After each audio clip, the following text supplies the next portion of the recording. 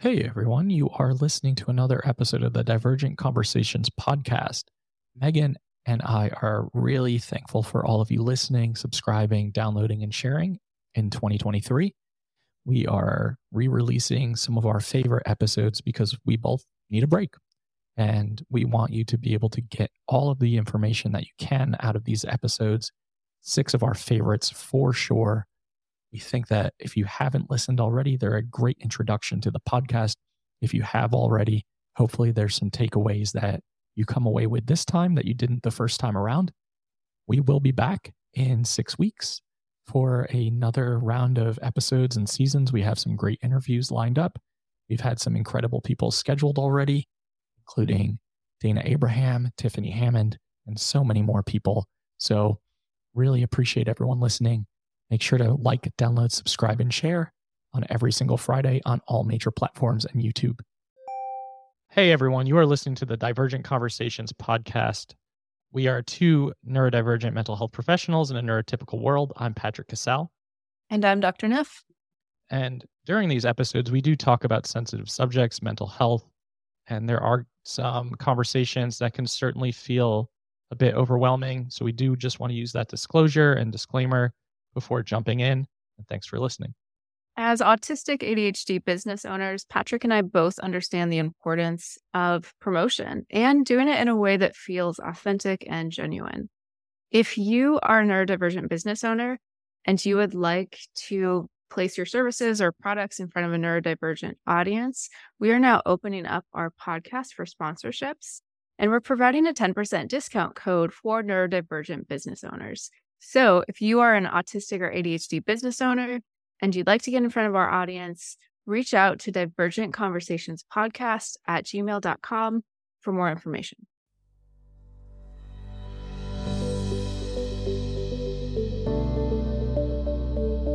Hey everyone, you are listening to another episode of the Divergent Conversations podcast. I'm your co-host, Patrick Casal. And I'm Dr. Neff. And today we are going to talk about our diagnosis stories, and how we ended up, desiring to go get evaluated and seen to figure out if we were autistic, ADHD folks, and just get some grasp of what was going on in our lives. Figured it's a good topic to talk about early on in this podcast journey because I think it helps frame things for everybody too. And Megan, I don't know if maybe you want to start us off and kind of take it away with the buildup of what led you to decide that you wanted to seek out a formal diagnosis and what was going on prior to that kind of made you start thinking, this is something I want to. Yeah, it's interesting because I think you and I have different diagnosis journeys in the sense that when I've heard you talk about it, there was an element of surprise to it. I think my experience might be more common among particularly women and genderqueer people I had already self-diagnosed and I was just like looking for that extra validation, which honestly, I actually wouldn't have done if I wasn't publicly talking about being autistic. And my biggest fear, I don't like hyperbole, words, pronunciation, morning, hyperbole. Actually, I don't think I could say that word even if it was afternoon. Hyperbole. How do you say it? Now I'm going to be questioning how this comes up. Hyperbole. We all know where we're going with that. That word that I cannot pronounce. Oh my goodness. My language use is just like people in my life this has been one of my Megan Anna quirks is like the way I make up words, the way I pronounce words, I add syllables to words. So whatever that word is. Wow, that was a tangent. So one of my fears has been that psychologists or other people in the mental health field would look at me and be like, she's not autistic, blah, blah, blah, blah, blah. So that was a lot of the motivation for seeking a formal diagnosis was if I was going to be in this space advocating as an autistic person, I thought it was good to do due diligence around that. So my story is probably more about my self-diagnosis, actually, which really started with my child, which again is pretty common story for the lost generation of autistic women and genderqueer people. And my kid's diagnosis was also a bit of a surprise, even though it's so interesting because my training as a psychologist in some ways made it easier to see my child and in other ways made it harder, because probably for a couple years leading up to their diagnosis, there'd be a time where, because they'd already been diagnosed with ADHD, I'd been like, this feels different than ADHD. And I'd maybe Google autism. And then my husband and I would talk about it and we'd come up with some reason why it wouldn't make sense. But then we had I'm noticing I'm struggling to talk about it. My child has given me permission to share their story, but as they're getting older, their feelings on that might change. So I'm trying to be descriptive while also being vague. But there was an experience that, looking back, was very much them interpreting something literally and having a really big reaction, which we'd been coding as dramatic and all the things autistic girls get coded as. And we went on a walk after the kind of meltdown, and I was like, hey, did you actually believe what Dad had said in that moment? It was very... Okay, it's not going to work to be super vague about this. So I'll tell the descriptors of the literal thing. We're a vegetarian family. We have been for years. And my child was asking, is there meat in this? We had nachos one night. And there's a lot of kind of checking behavior. And so, and my husband said jokingly, yes, there's meat, which it's a question that happens pretty much anytime we have any sort of fake meat. And that's what led to the big reaction. And based on context cues, based on knowing our family culture, like, it would not be meat. So that was what they had taken literally and had a big reaction to. And then on our walk is when, and this is a very autistic thing. I think a lot of parents think through, try to figure out their kid's diagnosis before just bringing it up to their kid. But I've always been very honest and open with my kids. They were also 10, 11 at this time. But I was like, hey, what if it's something like autism and not ADHD? And their response was really incredible around it. It was like, I'd still be me. We would just understand me differently or understand me better. It wouldn't change who I am. So that started a rabbit trail of learning about autistic girls. And we decided that day, we went on a TikTok binge actually, and we're learning all of these things about autistic girls, and her whole story made sense. My whole experience of parenting her made sense. I was very confused by parenting this child, and so many things clicked into place, which of course ignited my special interest energy. And that then led to hours and hours of research around autism in girls and then autism in women. And then learning that typically when a child's autistic, one of the parents is on the at least broader autistic phenotype, however we feel about that term. And at first I was scouring my husband's tree because he's very introverted and systems. So on one hand that made sense, but he understands social cues in a way I don't. So then I was looking at my family tree and I was like, oh, I see it. And I see it in me. It was really cool. I have access to a ton of psychological data on me because in my training, I did an IQ test. I did pretty much any personality test or assessment I would give to a client, I've given to myself. So I had a ton of data. So I was doing the research. I was doing the AQ and the screeners you can do online. But then I was looking through all of my psychological data, even things like when I did my IQ test, my processing speed and working memory were so low compared to my verbal intelligence and my other forms of intelligence, which is really classic of a autistic ADHD profile. So that's kind of my story. Was it started with my kids' discovery, which led to special interest, which all of a sudden in my life felt like it clicked into place. And within a week of doing the research, I just knew. I knew I was autistic.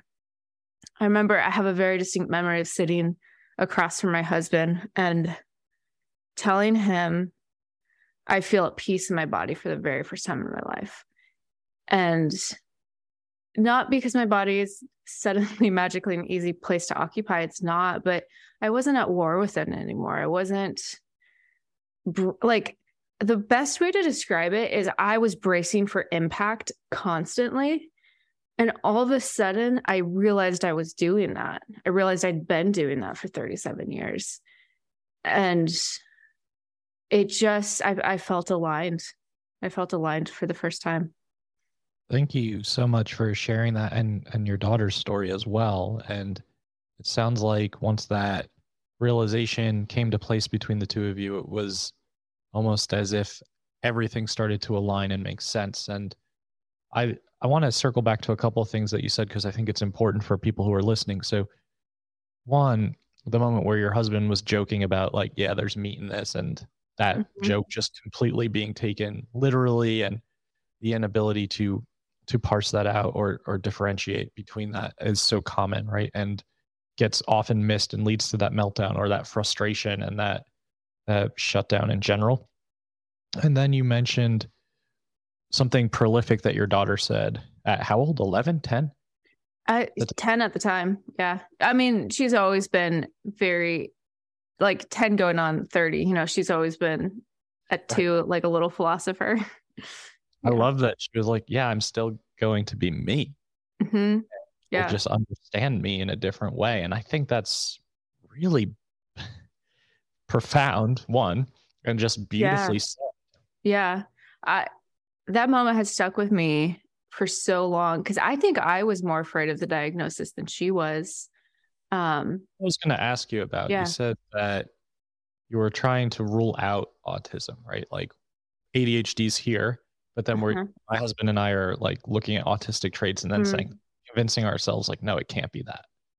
Yeah. I mean, and I think there certainly could have been some ableism in that. I think it was more like she's very, like she, especially when she was younger, would love to talk with people and very like seeking out of people. And now we know this, like autistic girls can be hyperverbal. She definitely was.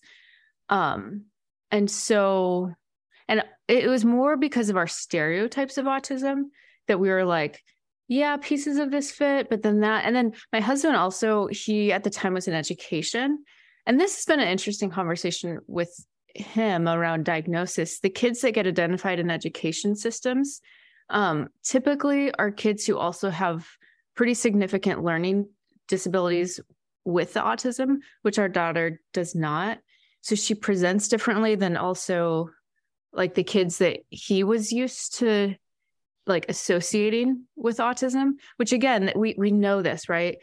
When we look at highly intelligent, and I apologize, this research has been reported in the gender binary, so I'm sticking so I'm reporting it in the gender binary. But when we look at highly intelligent girls to boys, the diagnosis is 9-1, meaning 9, what used to be considered Asperger's, 9 boys to every 1 girl identified. Obviously, we know that's not the true ratio. That's the ratio being identified, which means these smart autistic girls, we just don't understand. We don't understand how it presents, what it looks like. So it's more that, I think, that made it hard to recognize was the gender bias, I think.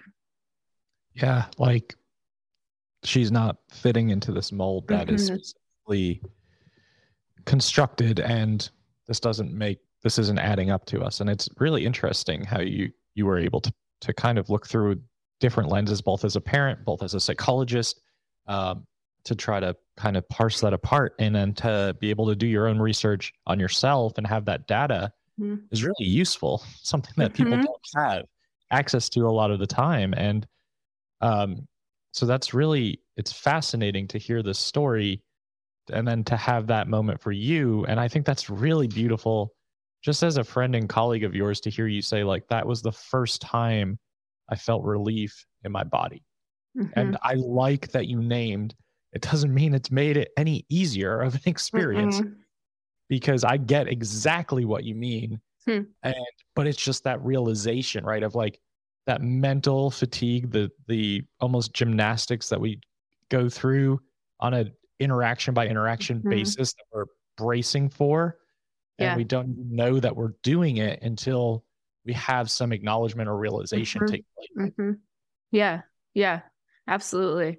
Like it was a really interesting experiment around that time.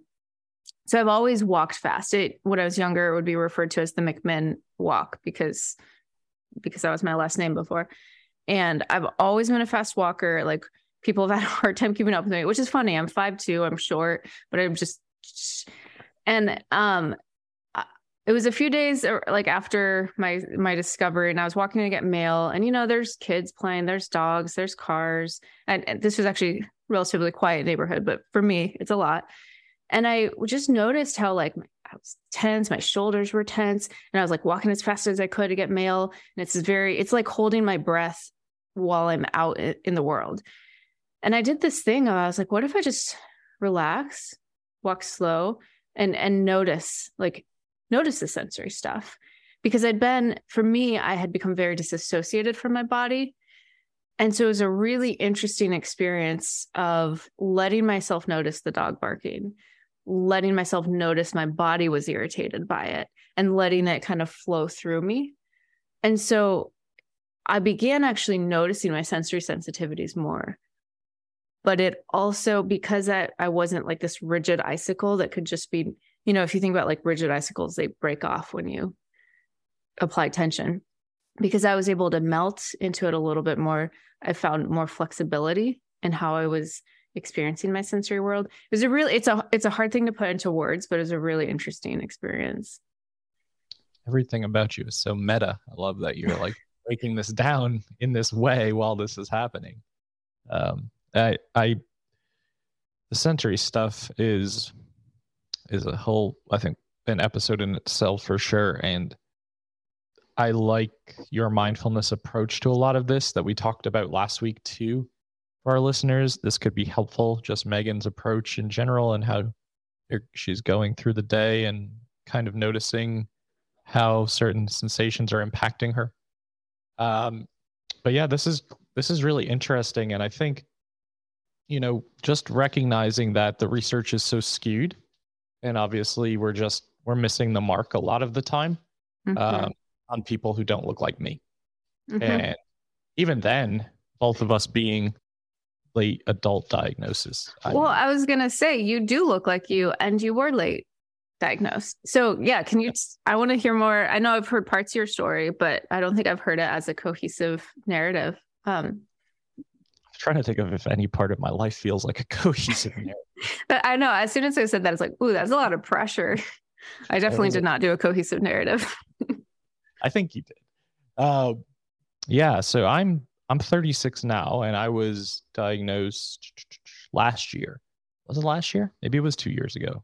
Time is, what is time? What is time right now, or in general? I think it was 2 years ago, and I had been diagnosed ADHD several years beforehand by someone, and I had gone in to get testing because I was having these experiences that I think often overlap with complex PTSD of like really low self-worth, low self-esteem, inability to feel like you can be loved or receive love, and just a lot of interpersonal shit going on that you could certainly look back at attachment wounding for sure and childhood trauma. But I just remember a psychiatrist that I worked with at the hospitals setting that I was working at the time as a therapist was like, oh, I think it's ADHD, like the constant, like, I want to be elsewhere and something else can look different and more exciting. And we were just having some conversation one day, and I was like, okay, well, I guess that could make sense. I'll go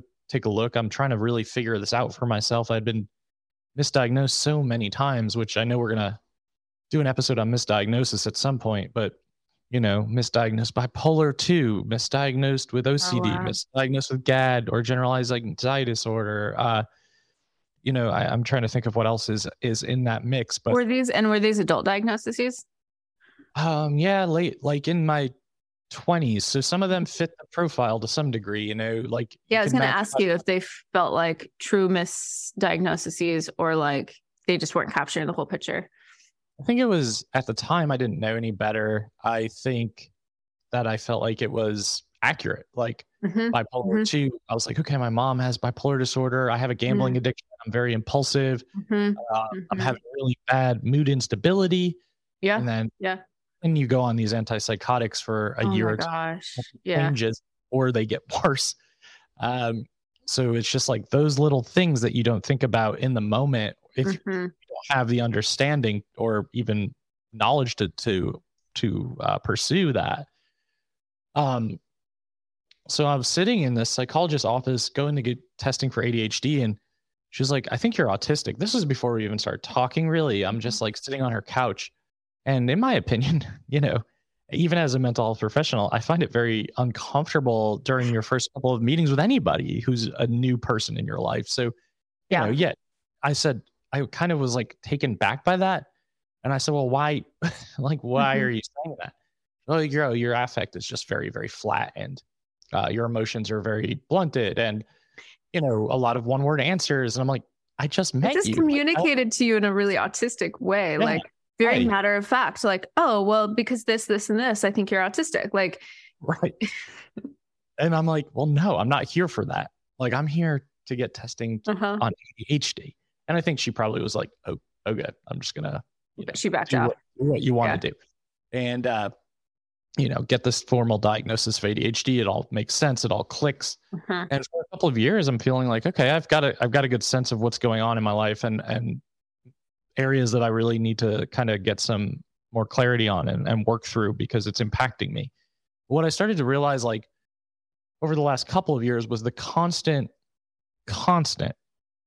feelings of loneliness and disconnection in every social interaction that I experienced. And that was just like with people who I know, like logically know, they care about me, they love me, they have my genuine best interests at mind, whatever, even my wife, or close friend group. And just really feeling like in every social situation, I was just really struggling. Yeah. And realizing that has been my entire existence of socializing in a way where, we talked last week about alcohol needing to be involved or like just simply feeling so much discomfort, like that crawl out of your skin discomfort of like, I just got to get the fuck out of this situation. And it made feeling connected really challenging. And weirdly enough, this is probably not going to make a lot of sense for a lot of people, but my turning point of figuring this out was being at a conference in Hawaii, a therapist conference in Hawaii a couple of years ago, and going to see the Anthony Bourdain movie that had just come out because have always been a huge fan, and was watching his experiences in the movie, and they were talking about like his close friends and colleagues about like the constant loneliness and disconnection and always wanting to be on the go, but always wanting to come back home and feeling that push pull, but never really feeling belonging. And I just remember having lunch with a friend and she was like, I think you should just maybe go get tested and see if you're autistic. And I was like, I don't know. It was definitely my own ableism coming out, but I was like, no, like that's not a thing here. That's not what we're going to be. That's not what I want to look at. And I don't think that's true. But I did pursue it, and all the testing and all the results made sense once I heard it. And I told you this, like I had this experience of simultaneous, like co-occurring grief and relief. Yeah. And yeah. Just was that process of like relief, right? Like you almost said, like the first time you had felt this feeling of relief in your body, for sure. Like, okay, this all makes sense. Childhood makes sense. All these interactions make sense. Like, and then grief of fuck, I don't know how to move through life now. And it's permanent. It's permanent. And it was framed in the way from this psychologist of like, and you're going to need to constantly have adaptation to be able to get through life because of how challenging life is going to be. And I'm thinking in my head, I'm 34 years old. Like, life has been fucking challenging. It hasn't changed. Yeah. Yeah. So, that was, I didn't have that really profound moment that your daughter had where it was like, yeah, but I'm still just me. And Mm-hmm. other people told me that, like my wife and some close friends were like, but you're still you. Like it doesn't Mm-hmm. change anything. And I was like, but I think it changes everything, actually. For me, it changes everything. Yeah. Yeah. Totally. And is it, when you say it changes everything, were you thinking future? Yeah, I think it was all about the future and seeing everything through this autistic lens now. Mm-hmm. And then I do this thing, and I don't know if you are, guilty of this to some degree too, but starting to make associations of everything about like, is it because I'm autistic? Is this because Mm-hmm. is my Yeah. social everything? Yeah. And Yeah. so it's been an interesting journey, but I would say that it has given me permission once I've moved through the acceptance stage of who I am and the identity and the struggles that I experience, that it has given me permission to just feel more comfortable in who I am too. Yeah. Yeah. And I'm sure this can, we can have a episode on unmasking and masking at some point in time, but it almost allowed me to start unmasking more because I started to ask for what I needed and Totally. state how I was feeling and why I was doing something. Yeah. Because, we get this societal pressure to show up a certain way, socialize a certain way, communicate a certain Absolutely. way. And instead I was just like, fuck this. That's not who I am. And I can't do it anymore because Yeah. it feels like that pressure is just building and building and building. And it just feels insurmountable at the end of the day. Mm-hmm. Okay. I'm having associations. I'm not sure it's going to make sense, but this idea of you feeling more comfortable and then grief, I kind of wonder if they're the flip side of the same coin. Because I definitely experienced, like, I became more aware of my social awkwardness after my diagnosis. I think I always knew I was like intellectual and like would be kind of overly academic in my conversation with people, and then I could be awkward, but I think I intentionally didn't focus too much on it. But then after my diagnosis, I realized how awkward I could be. And like all of a sudden, these awkward moments was like, oh, that's because I'm autistic, not because I'm like some like intellectual academic. Like that's a much nicer, narrative. And so there's grief with that. And here's the thing that maybe won't totally tie in, but my thought is, what if part of the unmasking experience is we're grieving the burial of our masked self, in the sense that there's probably some fantasy that the mask that we're working so hard to hold on to is a real self. Because like Pinocchio wanting to be a real boy, like wanting to be a neurotypical, we're bearing that when we unmask, and there's grief in that. And I think on the other side of that is the comfort, but it takes the grief. I was just talking to someone the other day about this, about how part of my freedom socially has come from, I now, not all the time, but 90% of the time, I accept I'm awkward. So if I'm public speaking, or even in this podcast, if I have an awkward moment or I can't say a word, I embrace that of like, oh, that's my ADHD brain combining things, or that's my autism. But I had to grieve that I wasn't my mask before I could be comfortable embracing my social awkwardness and other quirks. Yeah, I've never thought about it that way, but I think you're spot on. And I wonder if that feels really commonplace for adult diagnosed folks, like where you've spent decades of your life trying to act or present a certain way and trying so fucking hard to not be awkward, not be weird, socialize, pick up on cues, make eye contact, all the things. And then it is that realization of that's not really who I am. Yeah. Yeah. And then there's the piece of, will I ever be that person again? Yeah. The part for me that feels comforting is like the answer that I have when I ask myself that is like, I don't think I want to go back to that. Yeah. And this is where I think there's a lot of identity and relational shifts that happen when a later in life diagnosed person is diagnosed and starts unmasking. Because if we're bearing an old part of us, a masked part of us, if that's who we've been in our key relationships, like especially if we're in partnerships and marriages, that's going to have a like significant impact of you're getting to re-know yourself, and then your partner and your family's re-getting to know you. This would be interesting. I would be curious about separations and divorces like the year or two after diagnosis for an adult. Yeah. Yeah. Just because of who someone starts to embrace in terms of their identity, and whether or not the other partner can accept, or if it even feels like the same person. And yeah, that would be very interesting. How did your wife, like, how was this journey for the two of you? Yeah, I was going to say that it sounds like both of us are fortunate to have partners where they were pretty accepting of this experience. And that's how my wife was. And she was one of the groups of people in my life who was just like, I don't think she had a word for it. Maybe like, but I remember calling her. I had gotten the results. I was in New York speaking at a conference and visiting family, which, you know, is a thing. And I just remember calling her and being like really upset and really emotional, which was not my baseline. And I just remember her saying like, yeah, I don't think I had a word for this, but I think I knew this about you. Like, this is who you are. Like, this is how you act. This is how you interact. I know what you struggle with.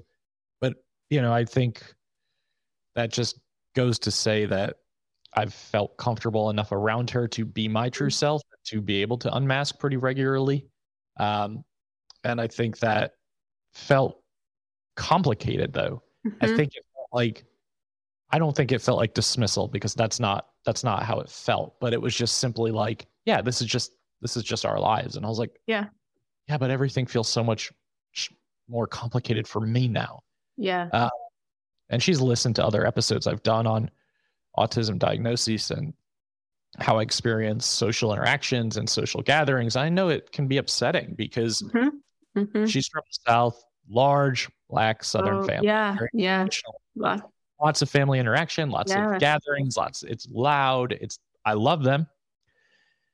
It's challenging. And my ideal holiday is like, let's get the fuck away from our families. And her ideal holiday is like, spend as much time with them as possible. So it's been great to communicate, this is what I need, and this is what I can endure. Because I don't want to generalize, I have to build up these like reserves of energy for a 4-hour experience in situations that are going to be loud, are going to be chaotic. There's going to be a lot of stimulation. Like, I have to go into it knowing that I am going to leave it depleted and paying for it for days, if not weeks at a time. So it's still a work in progress. And I think they're still figuring out, you know, how to best make partnership work. And, you know, my wife is undiagnosed ADHD, but she's self-diagnosed herself. And I would agree with the diagnosis. There's also communication misfires, like mishaps, where I'm receiving information differently than she's putting it out to me, or the communication is just missing because of the way we interpret communication. And there are often times where she'll say something and I think I hear it and I have to say, what did you say? And she's like, see, you're not listening again. No, it's just, I'm not processing it. So still work in progress, but happily able to say that at least I know that there isn't shame or judgment here. And that feels really supportive. Yeah. What about you? You know, you mentioned you kind of knew while going through your daughter's journey. Yeah. I mean, the first time I brought it up to Luke, he was like, that doesn't sound right, because I'm the one who's always craving like emotional intensity, and I'm the therapist. And then as I was doing more research and like kind of unpacking, like, okay, here's what I found, here's my thinking, he was like, actually, that makes a lot of sense. We met in college. He's like, you know, I was drawn to how direct you are. He comes from a more like indirect culture and family. And so he's like, yeah, I think I was drawn to how direct you were, but at times I did think it was kind of strange, like how direct you were. But it's also, I think, part of what he found attractive about me back then. And so it was interesting even to review our history of what he was drawn to about me. A lot of what he was drawn to about me, like my intellectualism, my direct nature, I was very passionate, as you can imagine. At the time, gosh, this could be a whole episode. So my husband and I both grew up fundamentalist. Neither of us are in that tradition at all anymore. But I channeled a lot of my passion and direct nature toward Jesus, which was a socially acceptable thing to do as a fundamentalist girl. It was the only way to be a direct girl. And I would still get in trouble for being too direct, but it was all in the name of like this kind of social justice Jesus. And so I think that was part of how he was experiencing my directness. But yeah, so I think for him, it helped answer things. I think it'd be interesting to ask him. I think there's probably a similar grief and relief of even things like, when he'd come up and touch me, I would shiver physically. And I think we were both confused by that of, am I rejecting? Like, why am I rejecting his touch? And I think for him to have a narrative of, oh, unexpected touch, it's not me that she's rejecting, it's unexpected touch. Like, I think little things like that, and that's not a little thing. Touch is a big thing in a marriage. Were really helpful for him. But then again, there's grief of, I think there are things that he would probably enjoy having in a marriage that we don't have and probably won't ever have, like the flirtatious banter, the impromptu touch. Like, there are things, and if anything, I feel like I've been trying to give him permission of like, you can grieve this too, because I'm doing my grief around it. Yeah. There's so many layers to this. And I can relate with the impromptu, unexpected touch too, because my wife, Aria, will say the same thing. Like, you shiver when I touch you, or like, Mm-hmm. I think she's somewhat gotten more accepting of that, but like you just said, there's still got to be that grief of like, this is not something that can really be sustainable in our relationship. Mm-hmm. And it's not something that I can provide or ever just get comfortable with. Like, that's just not something that can happen. So yeah, it's really layered. And I'll take it a step further, with diagnosis stories, like family members too, when you start to talk about it openly and come out and just announce or talk with people about your diagnosis and your experience, or you might even start reflecting on your childhood experiences more often because you're starting to put the associations together. And I've never talked about it with my dad. Like, we haven't had a single conversation that's involved or included the word autism whatsoever. And I know he sees my podcast. I know he sees my stuff. So never. So he knows, but it's not talked about. Yeah. Which is interesting. Most of everything in our dynamic. But my mom, on the other hand, who is a retired therapist, was like centering it around her and her parenting. What did I miss? How did I miss this? Like, no, I don't think this could be accurate. No, I didn't notice this. And I'm like, I'm not asking you for any of this right now. Like, it's not what I need from you is how this makes you feel in terms of your parenting or lack thereof. So it's interesting to see how people receive information about something that is life-changing. Because it's just it's different, and it just shows up in different ways, and it can show up for their grief or their own frustration or their own ableism or whatever's happening behind the scenes, but really is a complicated subject. And I can see why a lot of people don't want to pursue diagnoses too.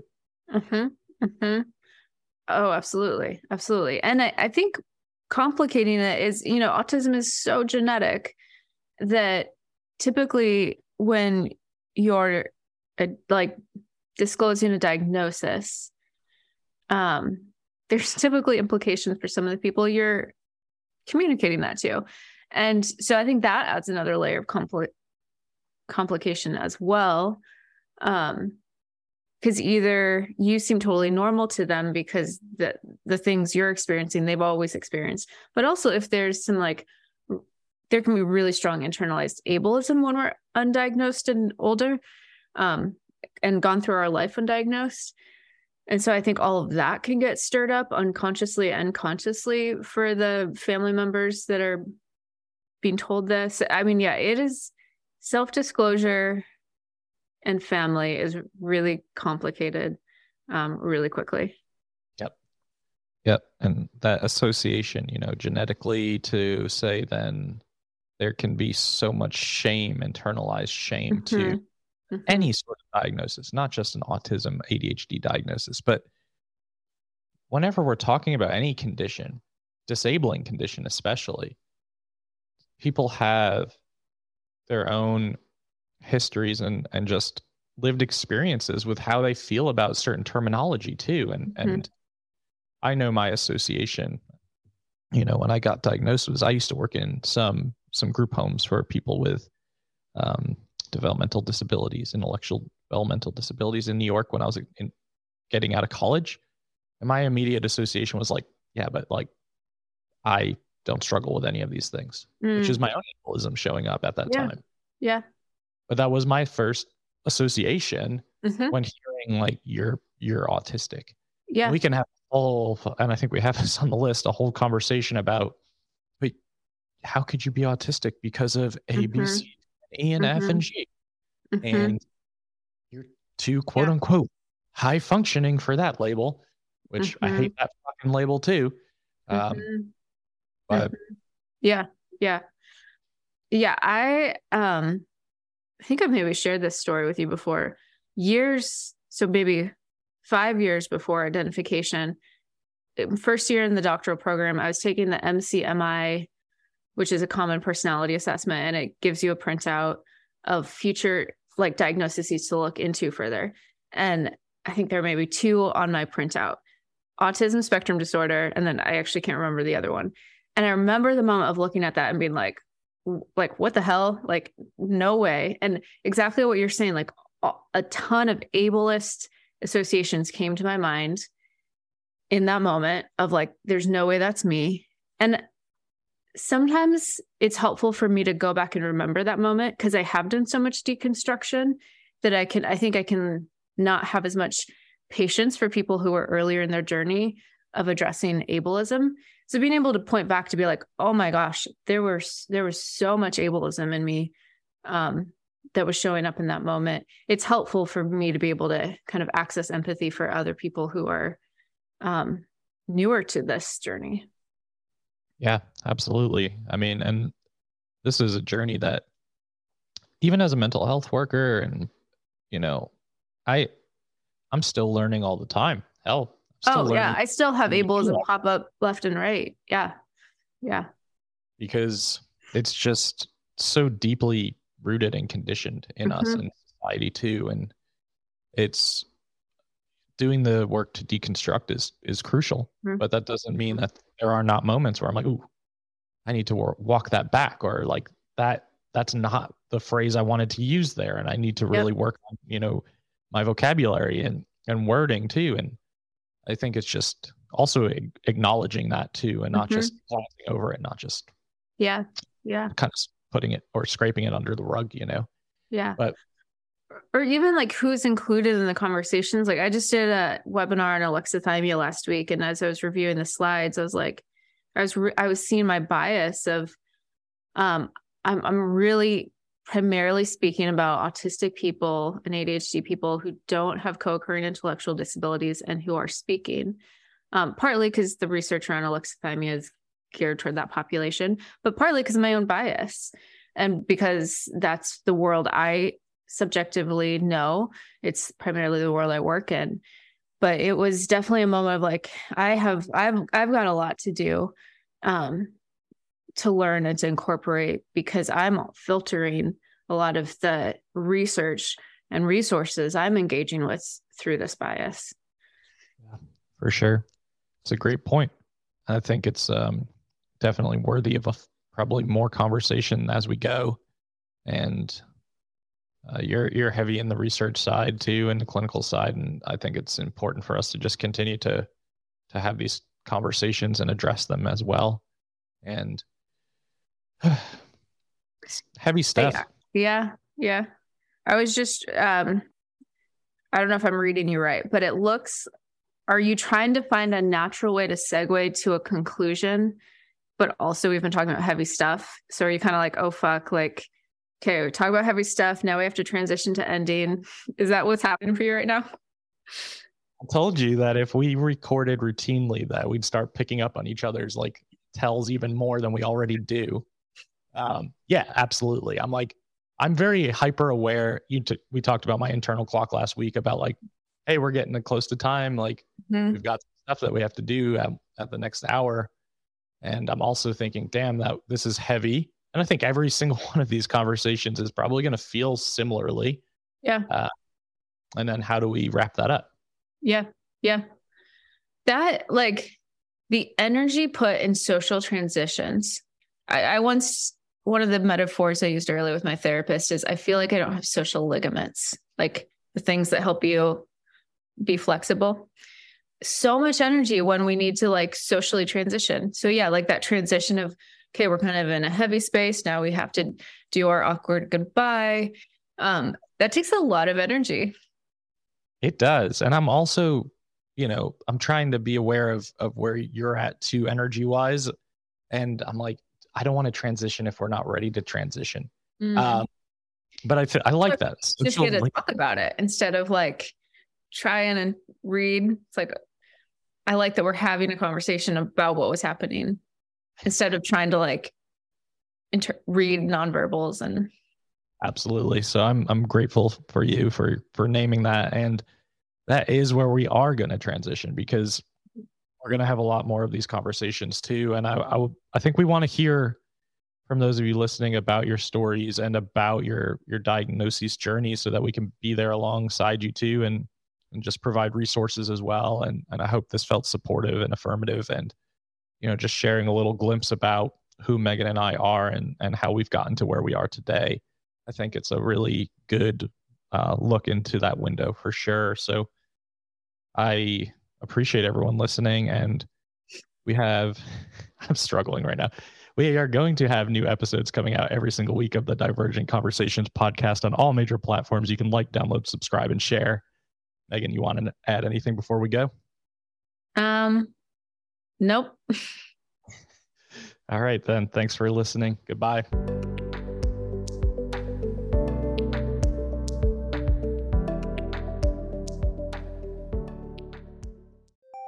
And now, pause for a word from our sponsors. From new patients faced with an empty lobby and no idea where to find their therapist, to clinicians with a session running overtime and the doorbell ringing, some of the most anxiety-ridden moments of a therapy appointment happen before a session even starts. This episode's sponsor, The Receptionist for iPad, helps you tackle some of that pre-appointment apprehension and anxiety. The Receptionist for iPad is an easy-to-use digital client check-in system that helps your visitors check in securely to their appointments and notify their practitioners of their arrival via SMS, email, or your preferred channel. No more confusion, endless lobby checking, or having clients sign in on paper logbooks. It can even help you upgrade and update your demographic information for your clients as well, and even validate parking. Start a 14-day free trial of The Receptionist for iPad by going to thereceptionist.com/private practice. Make sure to start your trial with that link, and you'll also get your first month free if you decide to sign up.